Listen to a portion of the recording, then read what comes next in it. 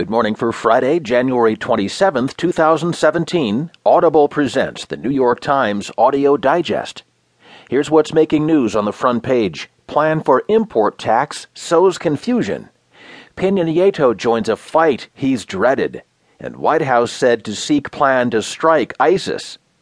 In today's national headlines, white police chief apologizes for a 1940s Southern lynching. Republicans applauding ideas they long opposed, and Border Patrol chief is said to be pushed out, ending a brief tenure there. In today's business headlines, British trade talk has political overtones, profits at Alphabet are a model of consistency, and Facebook's virtual reality business gets a new leader. There will be more business stories, more national and world news, a roundup from the sports page, and New York Times columnist Paul Krugman. Now, as selected by the editors of the New York Times, here are the stories on today's front page. The top stories written from Philadelphia by Benjamin Applebaum.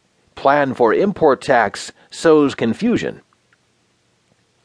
President Trump's decision to build a wall along the length of the southern border with Mexico erupted into a diplomatic standoff on Thursday, leading to a canceled White House visit by Mexico's president. With the conflict escalating, Trump appeared to embrace a House Republican tax proposal that would impose a 20% levy on all imported goods. His spokesman said the proceeds would be used to pay for his border wall, estimated to cost as much as $20 billion. But an uproar prompted Sean Spicer, the White House press secretary, to temper his earlier remarks, saying the plan was simply one idea that might work to finance the border barrier. Spicer said it is not the job of the White House to roll something out on tax policy, while Trump's chief of staff, Reince Priebus, said the administration was considering a buffet of options. If Trump does announce his support for the tax plan, it could have a broad impact on the American economy by increasing prices on imported goods or reducing profits for companies that produce them.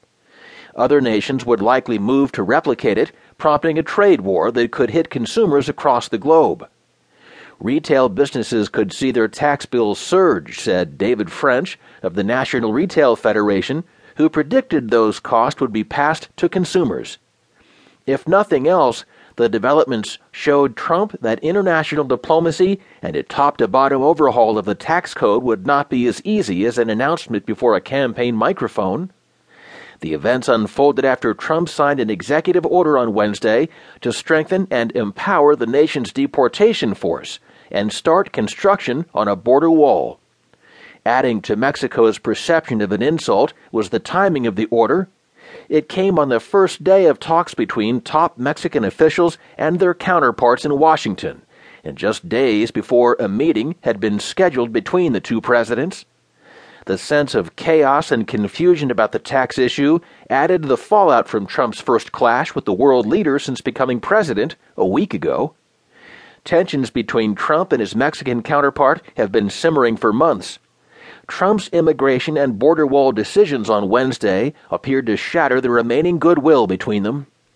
In a video message delivered over Twitter on Wednesday night, Mexico's president, Enrique Peña Nieto, reiterated his commitment to protect the interests of Mexico, and he pledged to devote Mexico's consulates to protect its citizens. I regret and condemn the United States' decision to continue with the construction of a wall that for years now, far from uniting us, divides us, Peña Nieto said. Trump tweeted back that if Mexico is unwilling to pay for the wall, then it would be better to cancel the upcoming meeting.